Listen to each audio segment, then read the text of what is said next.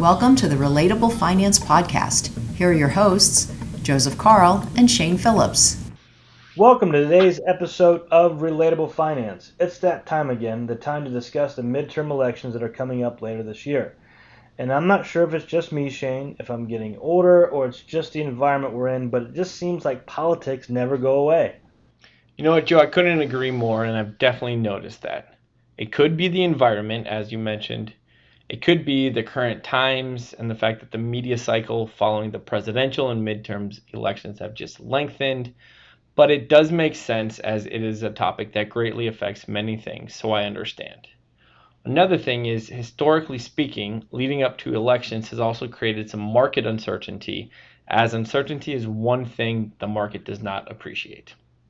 So let's set the stage here. And before we begin, let us remind you that our intent here isn't to sway you one way or another politically, but rather inform you of what's at stake, what are the implications, and how that may impact the economy and/or markets. The midterm elections will take place on November 8th, and all 435 seats in the House of Representatives will be contested, and 35 of the 100 seats in the Senate will be up for grabs. So, as you might recall, the Democrats have the narrowest of margins in Congress at the moment, with a lead in the House and the Senate split down the middle, with both sides having 50 seats each. As a reminder, this was the result of a special scenario, as a special election was required in January of 2021, which is required if the winning candidate does not win at least 50% of the votes in the general election. Democratic candidates won both of those special runoff elections, which produced the 50-50 tie, and as we now know, in this scenario, the vice president is the tiebreaker, and as we all know, the vice president is currently a Democrat. Given this narrow margin, Democrats have very little wiggle room if they want to maintain control. And here we turn to the current environment. Typically, it is common for the president's party to lose a couple of seats in the midterm election. Since World War II, the president's party has lost an average of 26 seats in the House and 4 seats in the Senate.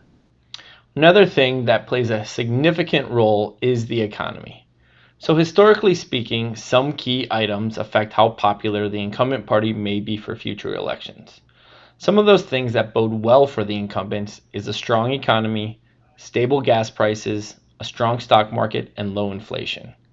And given the current environment and many of the things we have had podcasts on recently, this will likely create some additional headwinds for Democrats heading into the midterm. So what about the stock market? Looking historically, the stock market does tend to be volatile in the first half of the midterm election year, but tends to end the year strong and also perform well in the following 12 months. So to put this into perspectives and put some numbers behind this, if we look at the 12-month period from October 31st through October 31st, every year for the S&P 500, the average return since 1962 is 8.1%. And we looked at that time period because that would be leading up to November elections. If we look at that same time frame, again October through October, but only in midterm election years, the returns leading up to the midterms is a measly 0.3%, much lower. And as I mentioned before, leading up to elections usually causes some additional uncertainty, and that is likely reflected in that lower return number historically. However, if we look at the 12 months following a midterm election year, starting November 1st, the average return is 16.3% per year, which is a very strong recovery. A couple of other items to keep in mind here that are certainly going to impact the race. First, Congress is becoming more racially diverse. If you compare the amount of Hispanic, African American, Asian American, and Native American representatives in Congress, that number has doubled since the 107th Congress, which started in 2001. Women are also starting to play a much bigger role and now make up more than a quarter of Congress. And this number has grown in recent decades and is likely to continue to do so this year as well.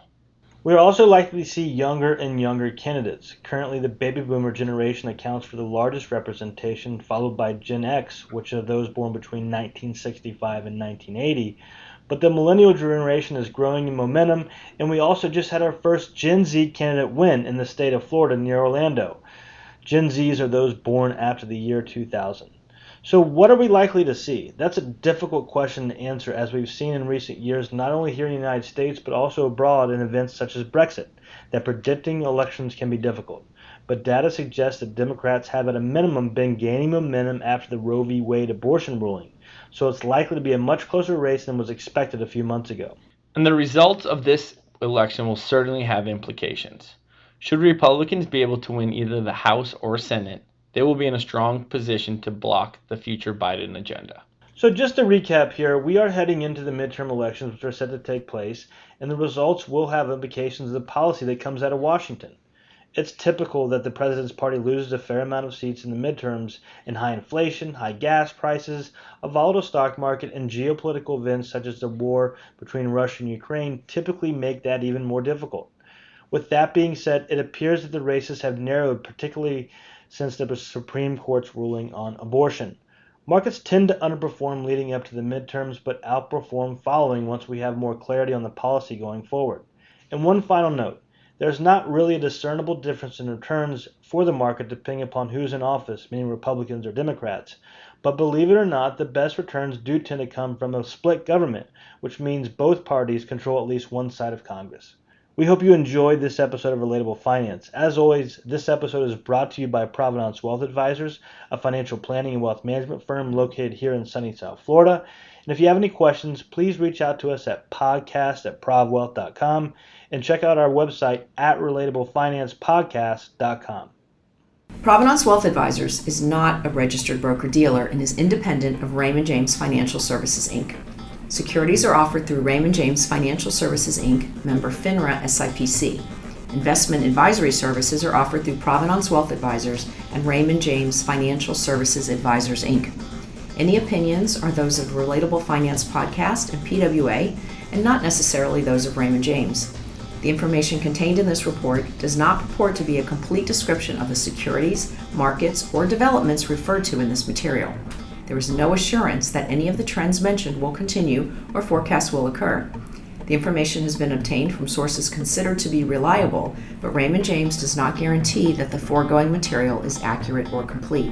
Any information is not a complete summary or statement of all available data necessary for making an investment decision and does not constitute a recommendation. Investment involves risk, and you may incur a profit or loss regardless of strategy selected. Diversification and asset allocation do not ensure a profit or protect against a loss. Investing involves risk, and investors may incur a profit or loss. Raymond James does not provide tax or legal services. Please discuss these matters with the appropriate professional. Past performance does not guarantee future results. Future investment performance cannot be guaranteed, and investment yields will fluctuate with market conditions. Any examples given in the podcast are for illustration purposes only. Actual investor results will vary.